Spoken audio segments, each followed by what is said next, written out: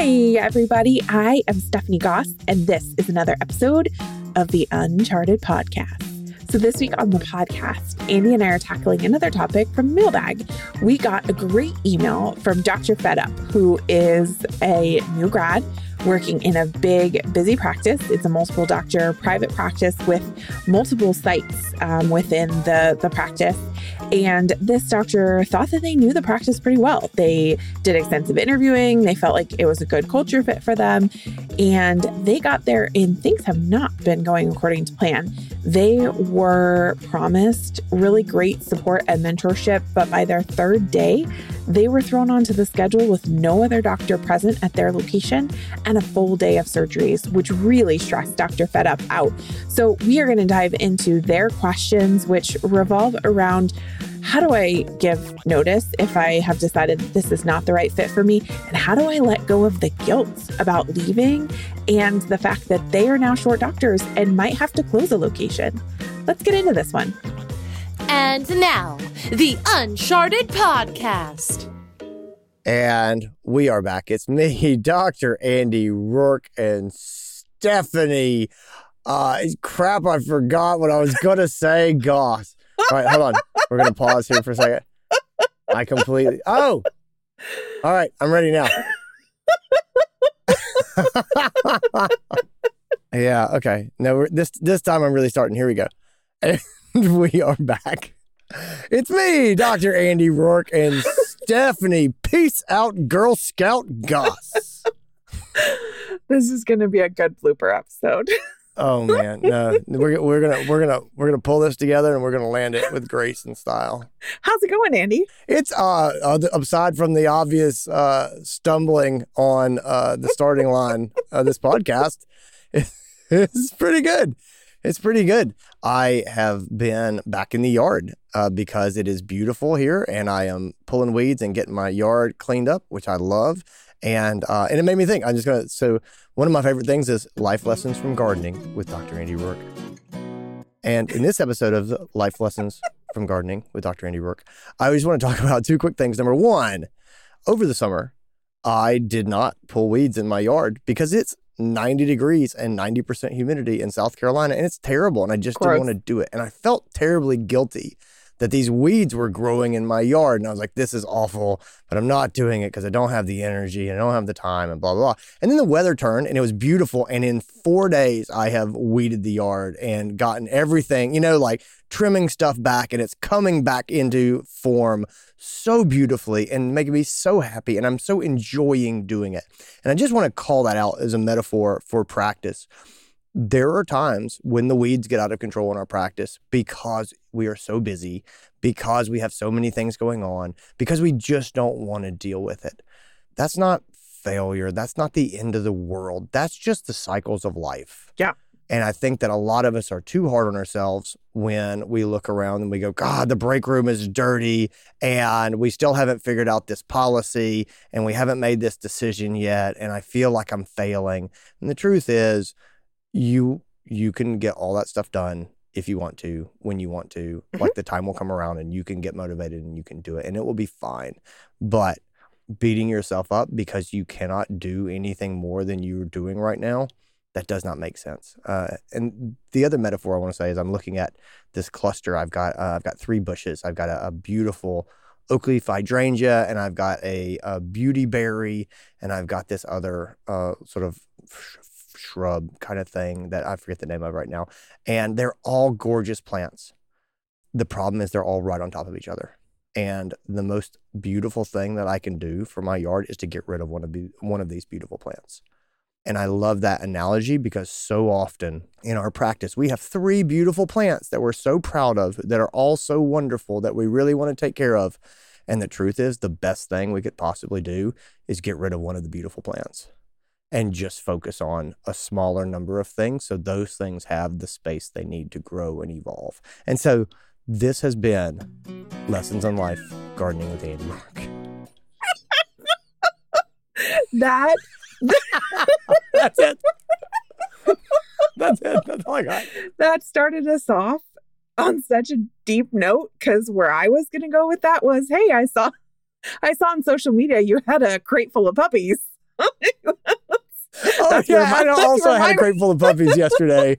They were Labrador Retriever puppies. No good stories there. Just 9 of them, litter of 9 a barrel Labrador of Retriever puppies. They all came in a crate. They were 100% asleep too. It was a crate full of sleeping Labrador Retriever puppies. I was not thinking on the depth of life lessons gardening with Dr. Andy Roark. Sometimes I forget how I'm going to introduce you because I'm scattered, and sometimes I'm too deep. I'm so deep I can't concentrate. And yet none of this has any has to do with them. I mean, it does have to do with the episode, but it's not the episode. But this is going to be a good one. I'm actually really excited to dive into this one. So we had a letter from the mailbag. We're actually going to get started, you guys. All right, here we go.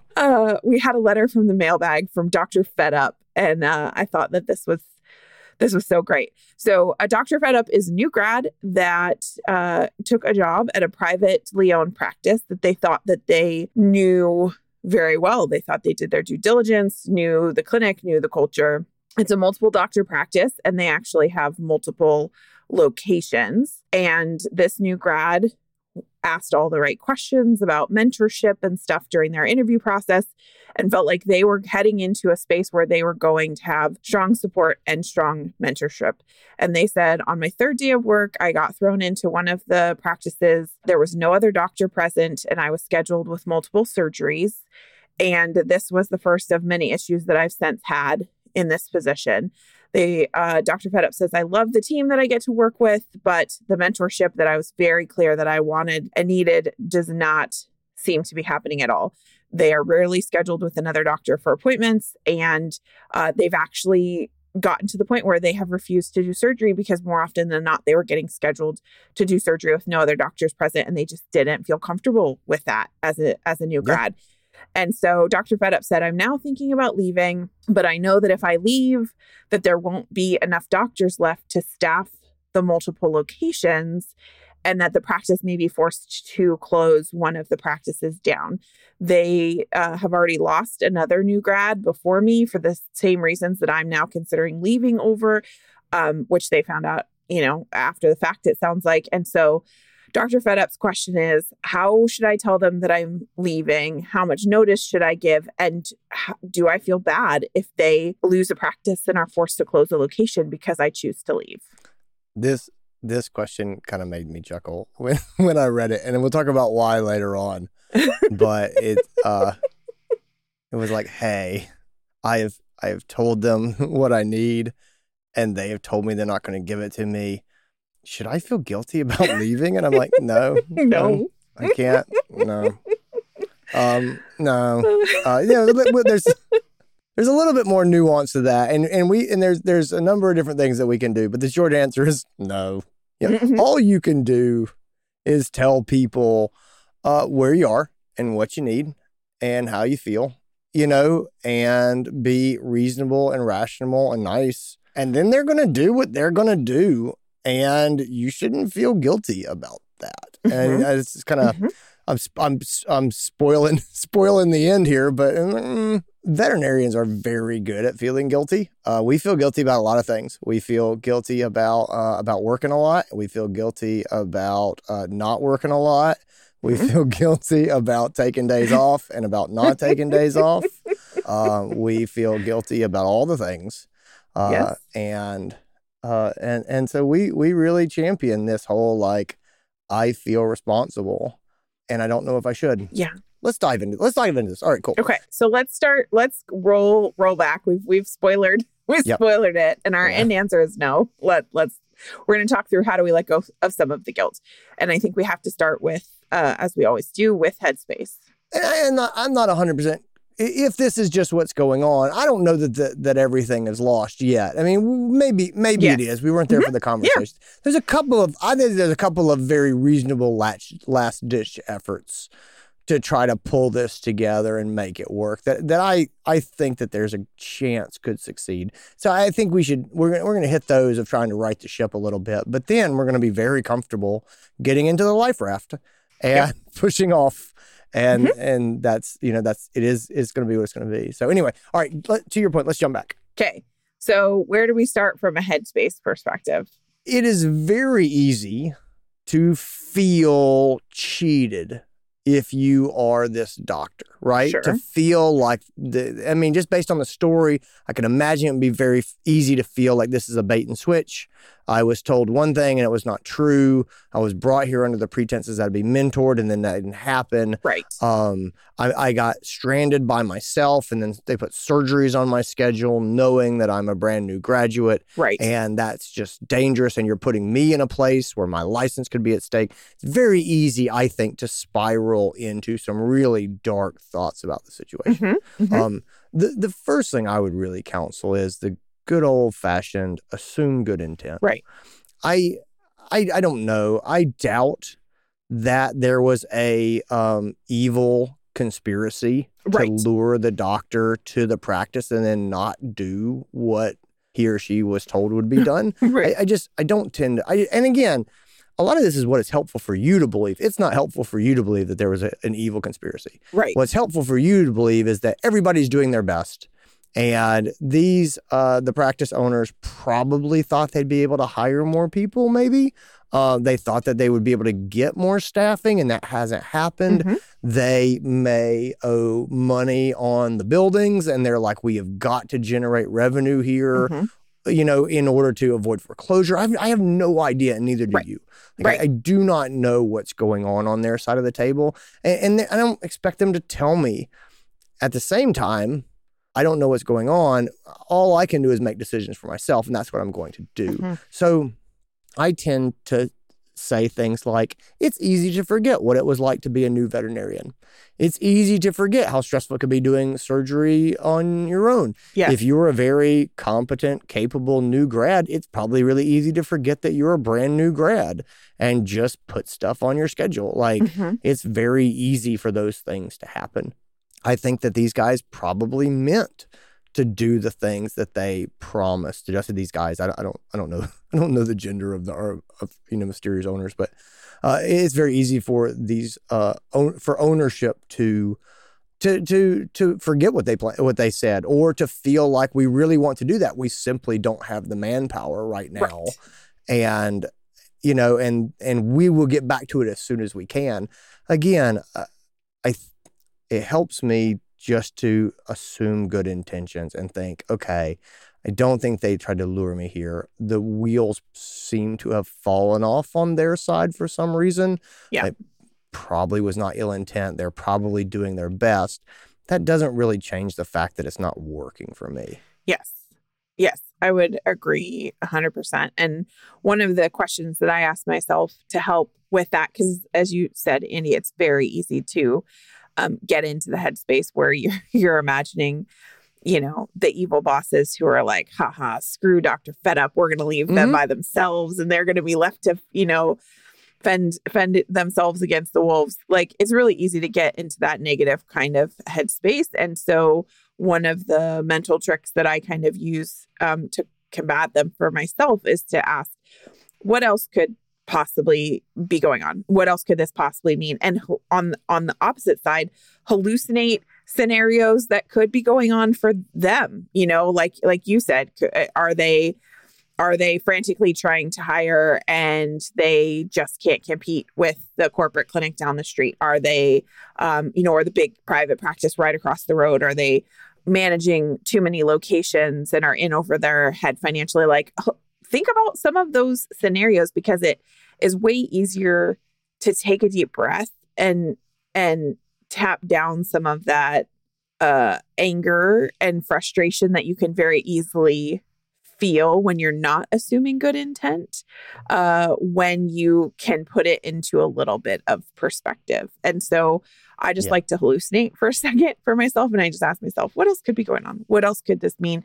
And kind of explore some of the feelings and emotions that I have given to how I'm feeling about it. Yeah. These hallucinations are not meant to change what you're going to do. No, they're just meant to help you get a healthy perspective on who you're dealing with and how you approach it. And so ultimately, I think they very much do change how we communicate, how we say things, how we articulate our needs, because we tend to talk to diabolical villains differently than we talk to nice people who have bitten off more than they can chew. And they're struggling. And so I think that we tend to be our better selves in the latter case, not in the former case. So start with good intent. The second thing that we talk about from a headspace is what is kind, and that is a big thing for me personally as sort of a non-confrontational person who has to have hard conversations. What is kind? And the question was really, do I tell them how I'm feeling? What do I say to them? Is it okay that I feel this way? And I would say to them, what do you think is kind? Is it kind for you to not say anything and just go get another job? Or is it kind for you to communicate, hey, this is what I need to continue to work here and feel like I'm growing and be engaged, full stop. And give them an opportunity to try to provide me what I need before I go and find something else. I would say the kindest thing is to give them the opportunity to try to give you what you need. And so when I think about that, what is kind, I go, my natural default tendency early in my life was very much not to say anything and then to leave. And that's just where I have grown to a place where I realize that that's not the kindest way to go about it, because I tend to, people would end up kind of blindsided and they were like, you're leaving and we had no idea, and we don't know how to fix this now. And had I said early on in clear and kind terms, hey, this is what I'm struggling with, and I want you to know that I'm having a hard time with this, and it's making me stressed out regularly, and just leave that. Yeah, I think that's great. And on the flip side of the kind coin, I would ask, what is kind for yourself? And this kind of bleeds into the point we were making earlier about the spoiler alert. Like, you shouldn't feel guilty, and you have to give up some of that guilt and the responsibility that you're taking on there. And I think the easiest way to do that is to ask, what is kind to yourself? Is it kind to yourself to make yourself feel guilty and like you're responsible? Hell no, because it's not your circus, not your monkeys. The kinder thing to do is to say, this is what I need, and this is what I'm not getting. And if somebody doesn't give you what you need when you have been very clear and kind in asking for it, why would you feel any guilt or responsibility? It becomes immensely easier to walk away when you have been able to advocate for yourself clearly in that way. And so when I think about the what is kind, I also think, what's the kind thing for myself? And being able to be very clear is going to give me some of that absolution that I'm looking for. Oh, no, I love that you say that. I think that is so true. I think the path out of feeling guilt when you leave is to advocate for yourself before you leave. I think a lot of the guilt comes from, should I have said something differently? Should I have stayed? What if it gets better later on? What if there was something that I didn't know that they didn't tell me? Almost all of that can go away if you advocate for yourself early on and say, hey, this is where I am. This is what I need to change. And then you can say, I told them all of these things, and they knew where I was. They had the opportunity to tell me anything they wanted to tell me. And then they elected to not make these changes or provide these things. And that, to me, that is the key to dropping the guilt, is saying, I gave them all the information to make the choice, and they made the choice. And so now I'm not going to feel guilty because I told them what was going on. So to me, I also love the point you made about when I say what is kind, I am talking about what is kind to all of the affected parties. So in this case, I would say, what is kind to the employers? What is kind to you? And I tend to add in my family. What is kind to my family? Does this work for them? What is how disruptive is it for me to uproot and go somewhere else? Like, I'm going to factor that in. I'm not saying I'm going to stay necessarily, but I do want to weigh what is kind to my spouse or my significant other or my kids or whatever. Like I want to weigh all that stuff in. So all that should factor into what is kind. And then I really come back around to the same place that you do is if you walk through the exercise of I'm assuming these people are good people and they're trying hard and I want to be kind to them. And so I'm going to communicate to them clearly and honestly and candidly where I am, what I need, how I'm feeling, where I am, what I need and how I feel. Then after that, I need to step back and realize and recognize and hold on to the fact that this is not my responsibility. Right. Meaning no one gave you Fed Up Vet the power to run the practice. No one gave you the power to make any changes to what's happening. And so how in the world can you feel responsible? And we talked about this before, and it's just been something that I have been thinking a lot about. Veterinarians feel responsible for so many things. And the working tool that I'm using right now is the 3 questions. Did you create this problem, right? Do you want this problem? And do you benefit from this problem? And if you didn't create it, you don't want it, and you don't benefit from it, then I don't think you're responsible for it. And I think that you need to say, that's it. Not my circus, not my monkeys. I am not responsible for this. That doesn't mean I don't want to try to help people. It doesn't mean I'm throwing up my hands, turning my back on people. But as far as me feeling responsible, nope, I didn't make it. I don't want it. I don't benefit from it. Yeah. I'm not responsible. Yeah. And so that's it. I guess the last part is, our friend Phil Richmond says, honesty without empathy is cruelty. Mm-hmm. And I like that a lot. And so I am going to have a kind, honest conversation with these people. And again, a lot of this that's really easy to be honest and empathetic if I assume good intent. Yeah. Honesty without empathy tends to come when we don't assume good intent. Mm-hmm. And what that sounds like is people are like, I'm just going to tell them. I'm just going to tell them straight out. This is what it is. You can speak the truth and still be rude. Yes. You can speak the truth and still be hurtful. You can speak the truth and still damage relationships and burn bridges. Mm-hmm. Like speaking the truth doesn't absolve you of how we impact other people. Yes. And so I am going to speak the truth, but I'm also going to try to do it with empathy.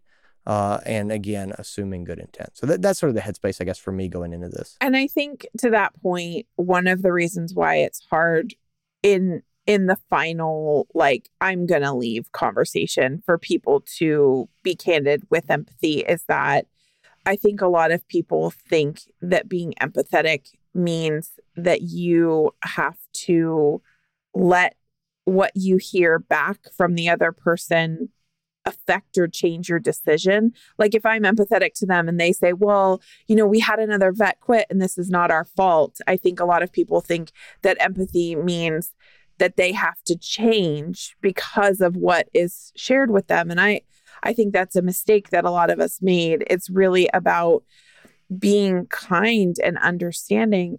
I can totally understand that. And I'm not angry at you guys. I appreciate the opportunity that you gave me as new grad.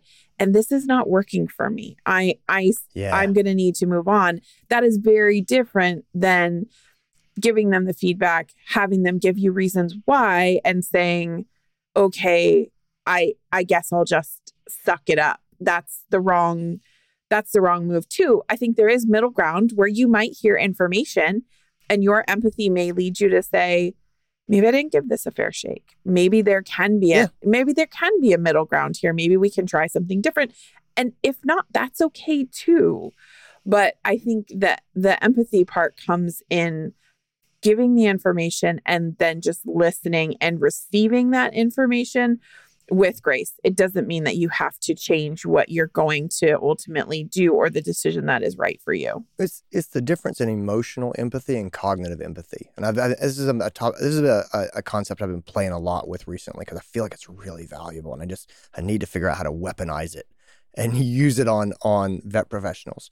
But the basic idea goes. Emotional empathy is sharing the feelings of another person. You know what I mean? Mm-hmm. Cognitive empathy is understanding their position and where they're coming from. Yes. Yeah. And I think often when we say empathy, people jump to emotional empathy. Yes. And guys, I think we may overuse emotional empathy, and we may need to adjust a little bit more towards using cognitive empathy. So, think about like in the exam room, if you're an empath and you lean into emotional empathy, you're going to have just the craziest emotional day because you are feeling the joy of puppies and the sadness of the euthanasia and the fear of the surgery and you're feeling all of these things. And I go, gosh, that's exhausting. And I'm not convinced that's really necessary. I think we want to understand the joy of the pet owner and support it, and understand the sadness of the person losing their best friend, and understand the fear. But like, think about if you were going for surgery, you don't want your surgeon to be having emotional empathy. Like the surgeon's like, I'm terrified of, like, this is really scary stuff. I'm not going to lie. I'm feeling it. Like, I don't want that. I do not want my surgeon to share my concerns, like my fears and my anxieties at an emotional level. I want them to understand how I feel and be very aware of my feelings, but then I want them to go on. Yeah. And so I think that especially when we start to have these conversations with the employers, and we start to say, I want to be empathetic, that doesn't mean that I'm going to get snowballed here. You know what I mean? And just sucked up into sort of their narrative and go, oh my gosh, I'm so sorry I even brought this up. Like, no, I understand. I am here and I'm listening. I really am understanding and trying to understand. And there may be things that make me change my perspective or change my ideas about what is reasonable or why these things happened. And so I'm 100% open to growing my perspective. I mean, that's why we have the conversations. If you're going to a conversation and you're not open to changing your perspective, what are you doing? You're going into monologue is what you're doing, and wait quietly while the other person talks so you can continue your monologue. And that's not productive. So so emotional versus cognitive empathy. I'm very much leaning into the cognitive empathy here of help me understand what's going on, how you see it. And I want to learn. At the same time, while I'm being empathetic to your position, I still need to at least communicate my position to you and see if you're empathetic. And if I'm empathetic to you and you're not empathetic to me, that's going to be a hard relationship to make work. So I have some ideas on how to approach this, because I think both you and I agree that there may be opportunity to talk this through and make some changes that may move Dr. Fed up into a better position. May not, but if they haven't given up hope completely, I think that there are definitely some solid steps that they can take before we tackle the our spoiler of don't feel guilty. Hey friends, I want to make sure that you know about an upcoming workshop that you're not going to want to miss. And I know I say that about a lot of our workshops, but I mean it about this one. Well, I mean it about all of them, let's be real, but this one holds a special place near and dear to my heart. 2 reasons. 1, my friend Dr. Jen Qualman is leading the workshop. Number 2, it's about technology. And if you've listened to the podcast, you know what a techno nerd I am. I am super excited to have Jen with us thanks to our friends at Televet. She is going to be talking on May 24th at 8 p.m. Eastern, so 5 p.m. Pacific, about trending technology in the veterinary space. Now, I love technology. We've talked about it on the podcast. We've had guests on the podcast. And one of the conversations that has been going around and around in a lot of the groups I'm in lately has been about Chat GPT or artificial intelligence, AI. And so if you've ever wondered about using AI in your practice, or if you have wondered about wearable technology for pets, communication tools and techniques that use artificial intelligence or advanced technologies, those are the kind of things that Jen is going to dive into during this workshop. Because most of us have wondered when we've talked about those technologies if they actually will save us any time or energy, or if they're just a new trend. So Jen is going to dive into some of the things that have come to market, some of the things that are actively being used in veterinary medicine that you might not know about, and ways that we can incorporate technology into the veterinary space in a way that works with us and not against us.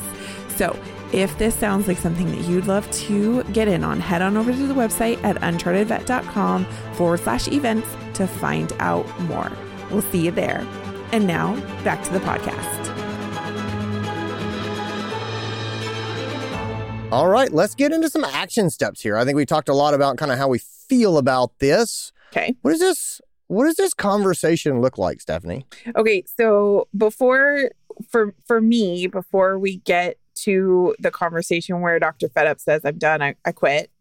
If there's anybody else in a similar position to Dr. Fedup who does feel like there's potential to salvage the relationship, or to your point, Andy, if you are the person who, when you think about what is kind to yourself and the people in your life, if you're in a position where it would be a big problem if you had to move clinics because there isn't another one for 60 miles from you or whatever. Like if you're in a circumstance where you really want to try and make things work in your practice, then I think that there's a few things that are very clear and very kind to try and work through for yourself. And the first one would be, I think that especially as a new grad, I think you need to define your expectations for yourself.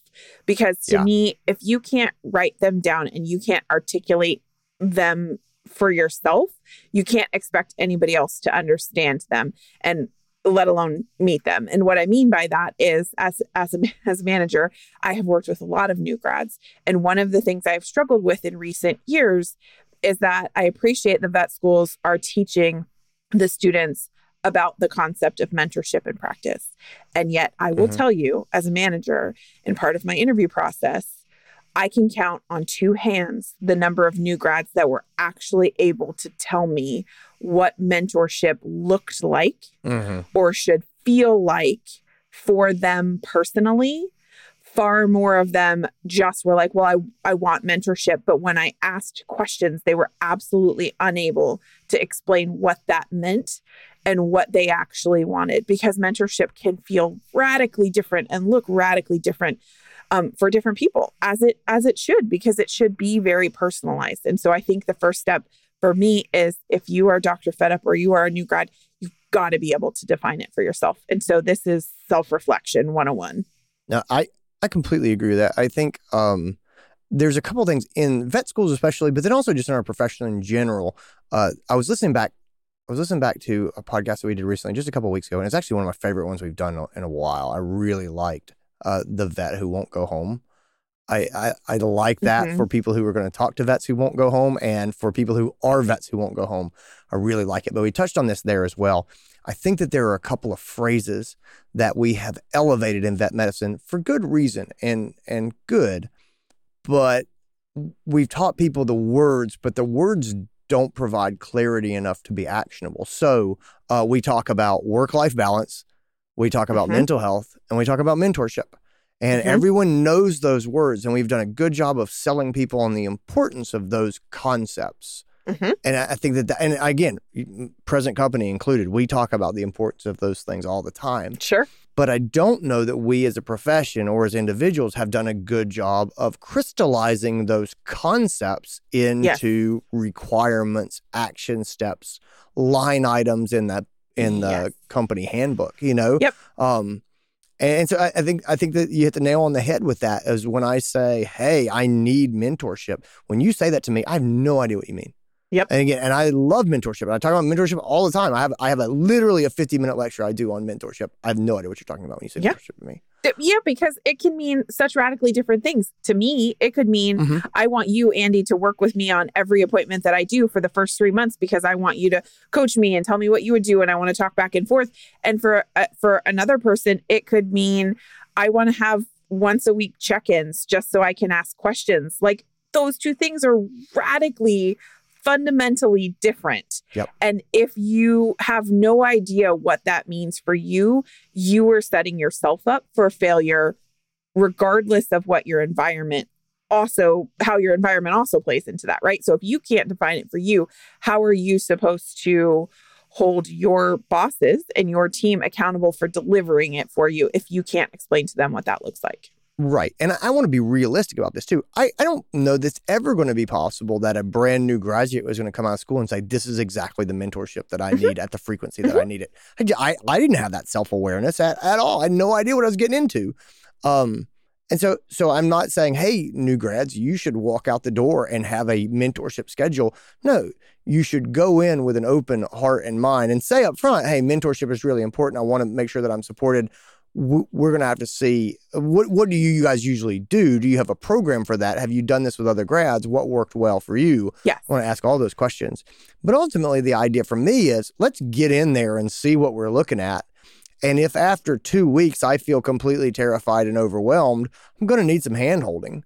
Yeah. And if I get in there after 2 weeks and I'm rocking and rolling, then maybe we'll have breakfast every other week just to talk about practice in general and kind of where things are going and long-term skill development.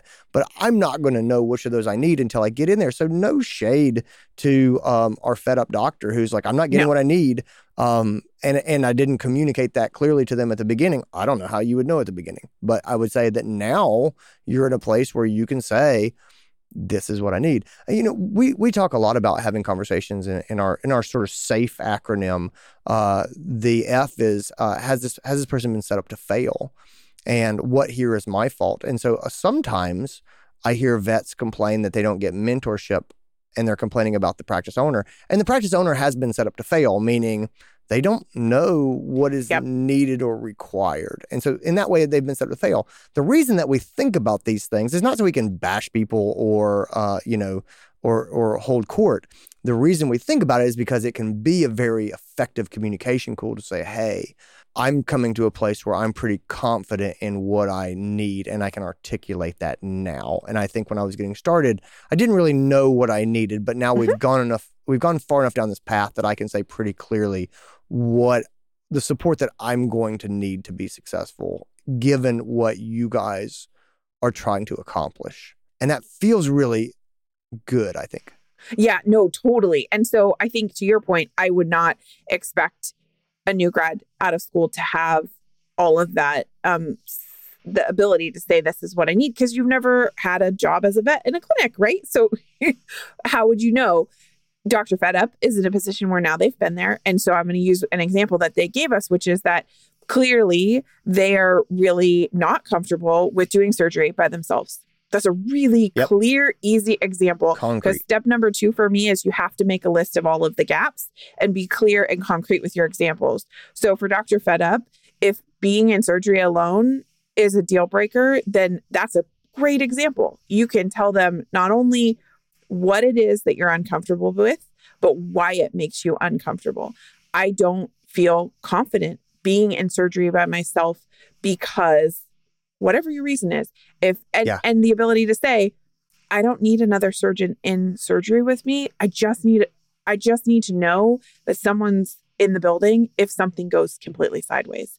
Whatever it is for you that is upsetting, and that's going to be different in an individual, to be able to give that clear definition is so important, because then the third step for me is you have to be able to tell them what is the impact. So for you, how does that make you feel? But also, what is the risk for your patients? I could very easily hallucinate that Dr. Fed Up is worried that if they're doing surgery by themselves and there's no other doctor on the premises, that if something goes sideways, that they're worried that their patient could die because they don't have a lifeline. They don't have a phone to friend. They don't have somebody who they feel like could jump in and help them. And if I was a practice owner and I was hearing someone tell me that that was their concern, that's smacking them in the face with a board.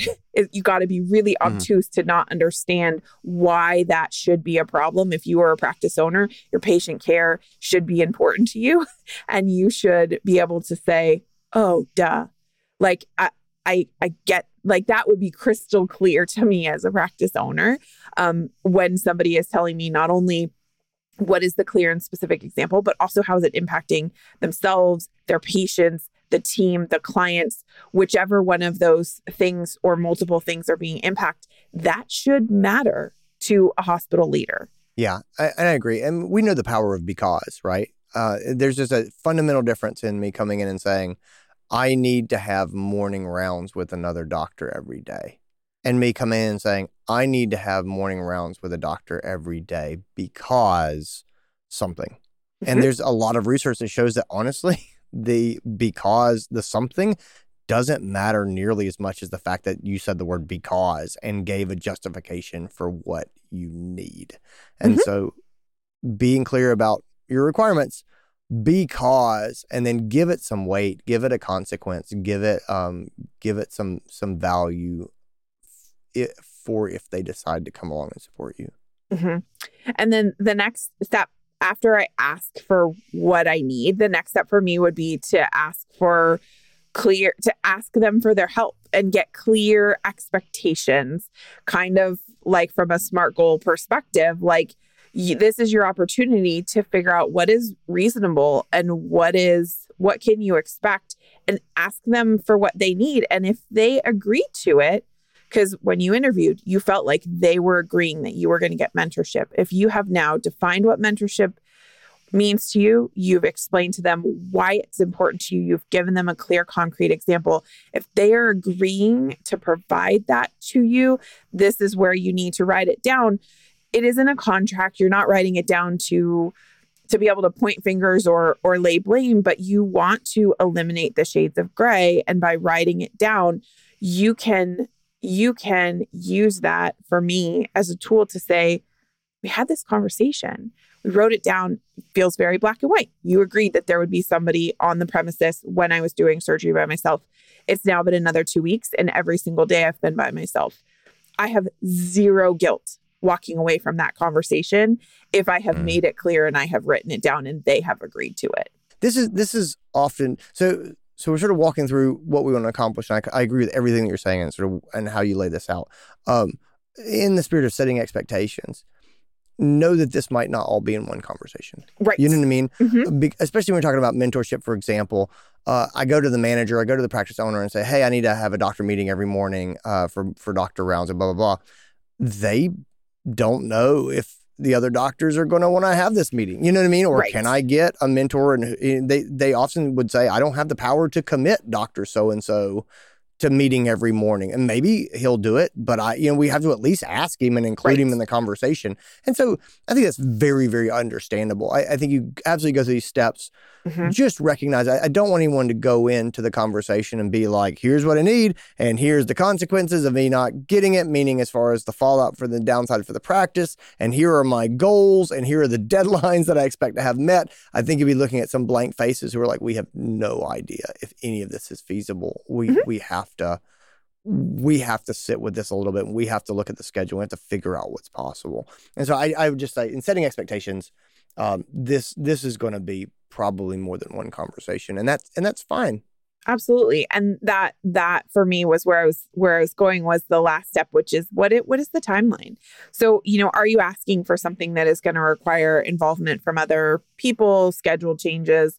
Look, if you were telling me that if I was the practice manager and Dr. Fedup was having this conversation with me, I'd say, I hear all of that.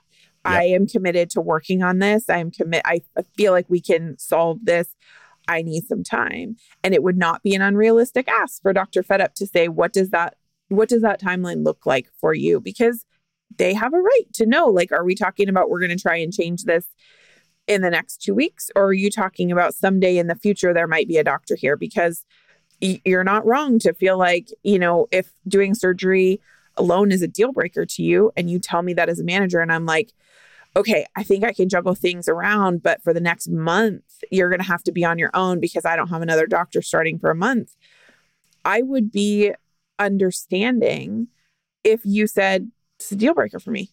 No, I'm not going to do it. Yeah. And maybe we could still come up with a compromise. Maybe we just don't do surgery for the next 30 days. And maybe that's something we both could agree to.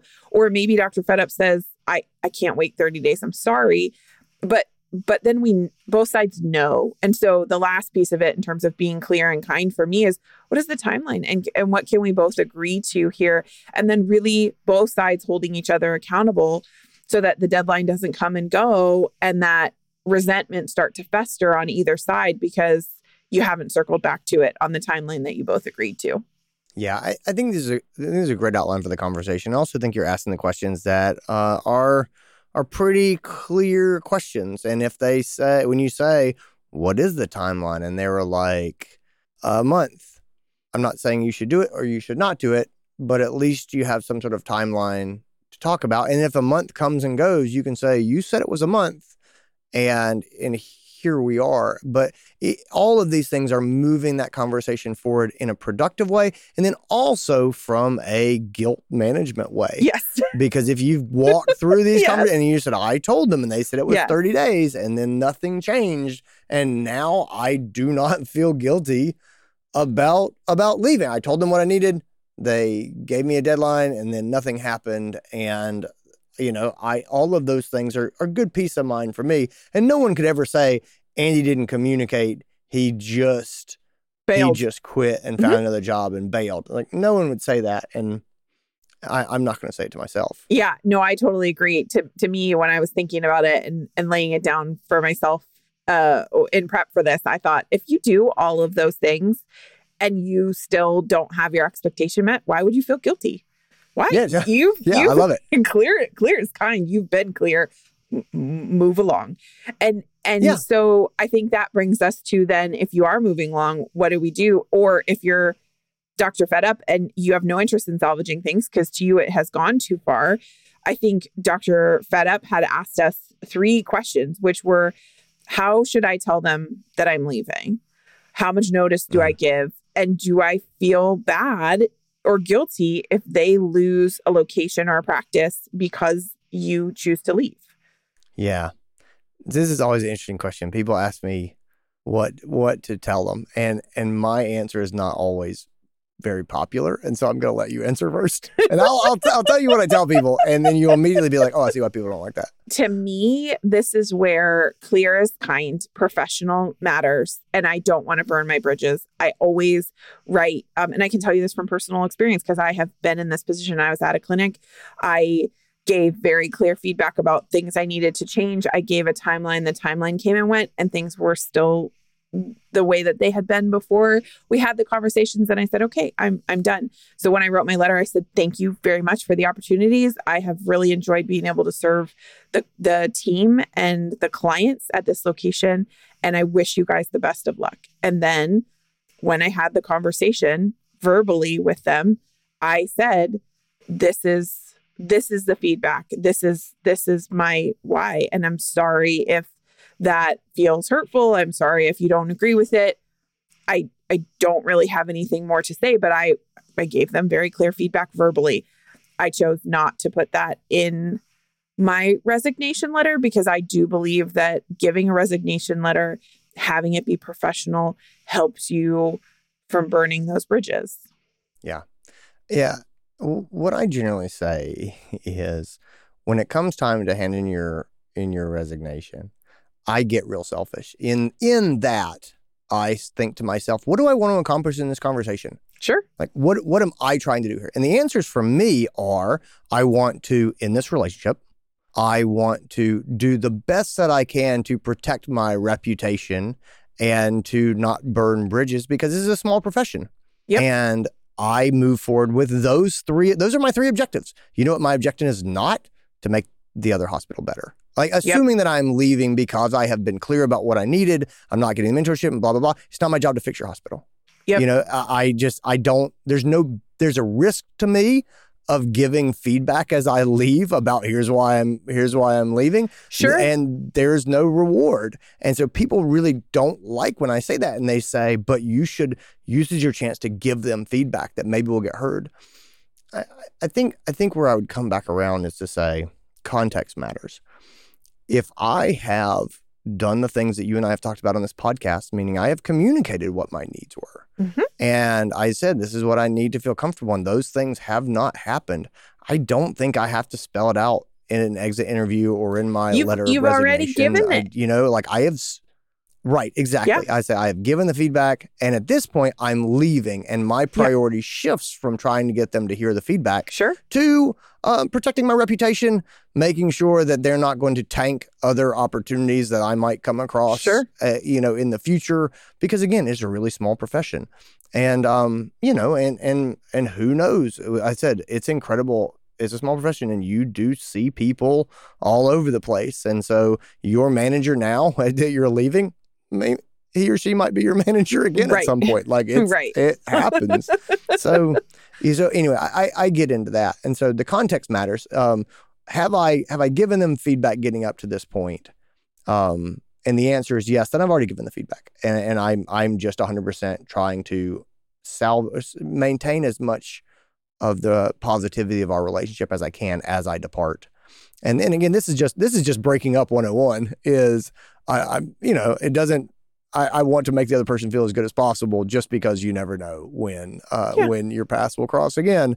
And so let's try to make this as amicable as it can be. And I'm going to go my way and you go your way. And that will be that.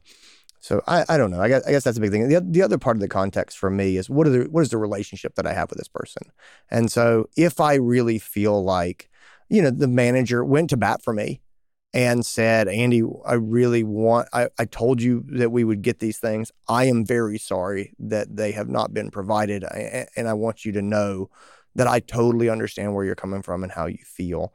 I'm 100% open to having a conversation with that person because I don't feel like my words are going to be used against me.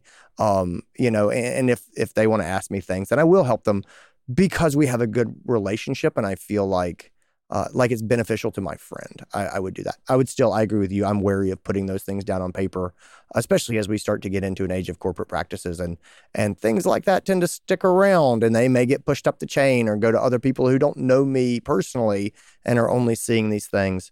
That's kind of how I think about how to tell them that I'm leaving. Yeah. Absolutely. And then, so the next question was, how much notice do I give? And it's interesting because we were talking about this in the Uncharted community recently. And my answer is, what does your contract say?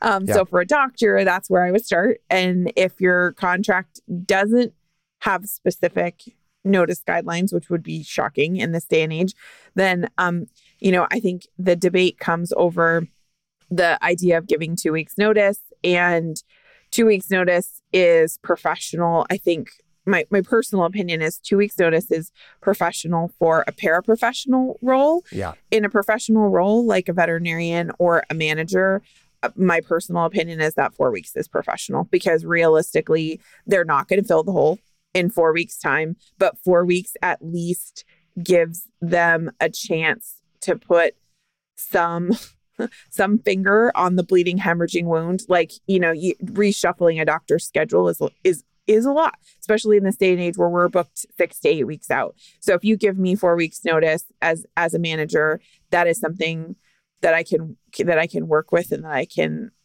appreciate. And, if you're in a position where you can give more than 4 weeks because you're leaving on good terms, great. But otherwise, I think 4 weeks is good because 4 weeks is a long freaking time if you're already fed up. And it is very easy to shift from a positive headspace to a very toxic headspace in 4 weeks. Yeah. It was an interesting conversation in Uncharted. I think my takeaway was for doctors, the consensus was 4 to 8 weeks. It's kind of what was it. I think most of the people in the conversation were practice owners. So I think we were seeing it very much on their side of, what do you think is good when someone is leaving your practice? And so know that's kind of the group of, exactly. So 4 to 8 weeks was kind of the consensus that people put out. And I get that. It's very hard to replace people now. Yeah. To me, again, it does go a little bit there. So first of all, what's in your contract? That is the key. And we've, the Cone of Shame podcast that I do, I've got a great, episode with Lance Rosa, who's a vet and a lawyer, and he talks about the episode was on sort of new doctor employment contracts or what's new in doctor employment contracts. He talks a lot about termination clauses, and there is a lot of stuff going into them now. A lot of sort of the corporate groups have their legal departments who have gotten the memo that vets are really hard to replace. And some people are seeing 6-month notices. You're supposed to give 6 months notice before you leave. And that's in the contracts. Absolutely insane. I completely agree. But know that those things are out there. Hopefully this is not news to you when you try to leave. You go, what? 6 months? That's not the time to find this out. So I hope that you picked up on that before you sign the contract. But go look at your contract and see what's there beyond that. And honestly, if you're having these thoughts, that podcast is really great because I asked Lance, what happens if I just leave? And we get really into that rabbit hole, which is fun. So good stuff to know. What does your contract say? And on that, the other thing I sort of add into the mix a little bit is, what do you think is going to happen after you give your notice. You Sure. know, if you think that this is going to become a toxic hellhole place to work for you, then I might lean closer to 4 weeks. Right. And if you think these guys are generally really cool, and I do really like the manager, I feel like he or she has gone to bat for me again and again. I don't want to leave them in a lurch. I'm not wildly unhappy, but this situation is not getting better. And so I'm going to go, I found another place where I think it's going to work better for me. And, but I'm going to try to make my exit as easy on you guys as possible. You know, then I may end up trying to stay a bit longer. So anyway, I think all those things factor in as, again, context. How you feeling? How do you think you're going to be treated? How do you think this is all going to go down? But 4 to 8 weeks is probably what I generally hear these days. Yeah. And then the last question was, should I feel bad if they lose a practice because I leave? And I think we spoilered the hell out of this one, but hell no. Yeah. No. This is not your circus, not your monkey. You can't feel this way. I mean, to me, this is comparable to you trying to get a pet owner to take home flea prevention repeatedly, and they won't do it. And then their pet gets fleas. Uh-huh. Do you feel responsible about their pet having fleas? Well, no. I told you 5 times that your pet should be on flea prevention or in a worst case, heartworm prevention. Like, I can't make you buy this and give it to your pet. Same thing with the practice. I can't make you do the things that you don't want to do. All I can do is be kind and articulate to them, hey, this is how I feel. Maybe other doctors feel this way too. I don't know. You might want to check. All I can do is put that stuff forward.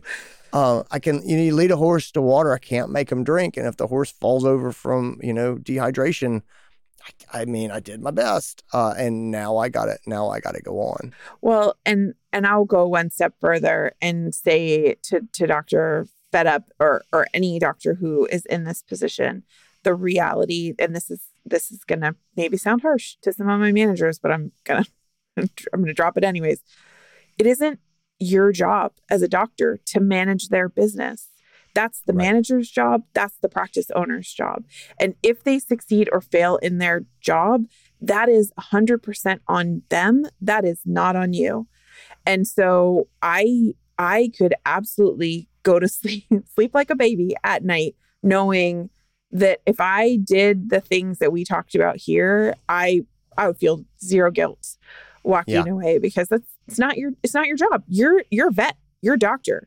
Yeah. The only way I can feel any guilt about this at all is if I do not communicate my needs to them in a way that they could address them. Yeah. And that's it. Like that, but that's a big box for me. And a lot of people don't do that. They get frustrated. They don't really go and have the serious conversation of, hey, I just need to talk about how things are going. Yeah. Totally. They don't do that. And then I think that I could 100% see wrestling with guilt then, because I did kind of, especially if they were surprised that I left.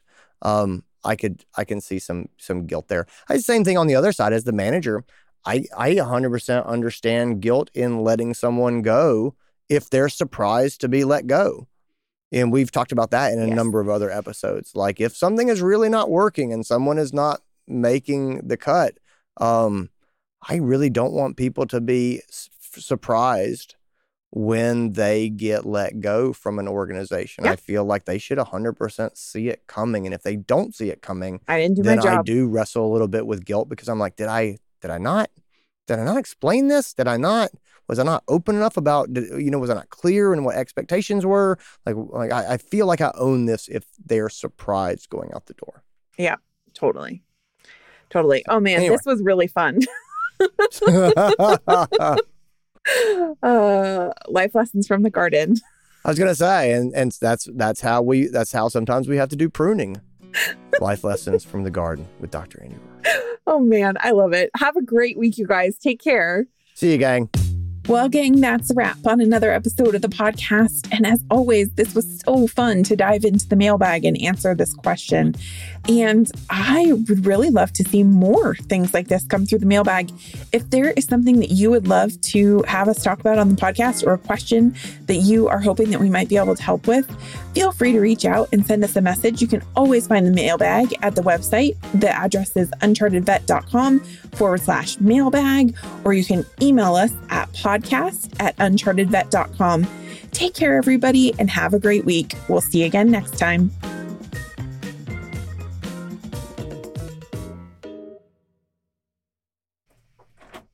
Hey, are you guys using Wi-Fi stuff? Can you guys get off the Wi-Fi for another 20 minutes until I'm done? Because it's really glitchy. Thank you.